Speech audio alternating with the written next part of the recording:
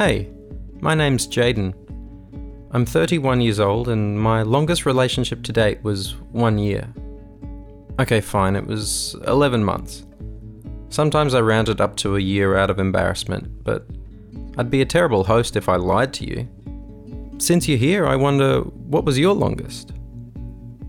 Have you been in love? How do you know? Ever since I can remember, I've always wanted to fall in love and settle down. Even as a kid, I was always crushing on someone.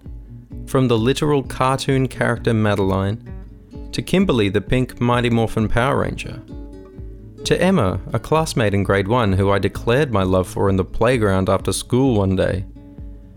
Sadly, she didn't feel the same way. Have you been rejected? Maybe you've done your fair share of rejecting. I know I have. I was starting to notice this pattern of meet nice person, date nice person, dump nice person. I just don't feel like we're right for each other. I'm not sure we have enough of a connection. They seem like good enough reasons, right? I thought so. At least until my friends finally convinced me to get some professional help. As it turns out, the real reason might have always been closer to the old cliche, it's not you, it's me. Yes, a painfully obvious truth was brought to my attention. I never learnt the skills of healthy relationships. You know, communication, vulnerability, empathy. Sadly, being a grown-up means you can't blame your parents' dysfunctional marriage for your failures in love. You gotta learn that stuff for yourself.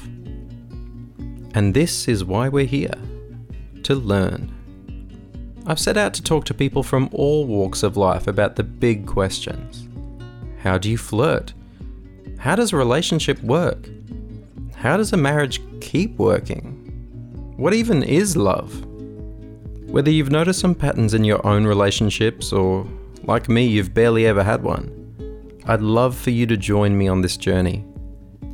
Together, maybe we can learn how to not die alone.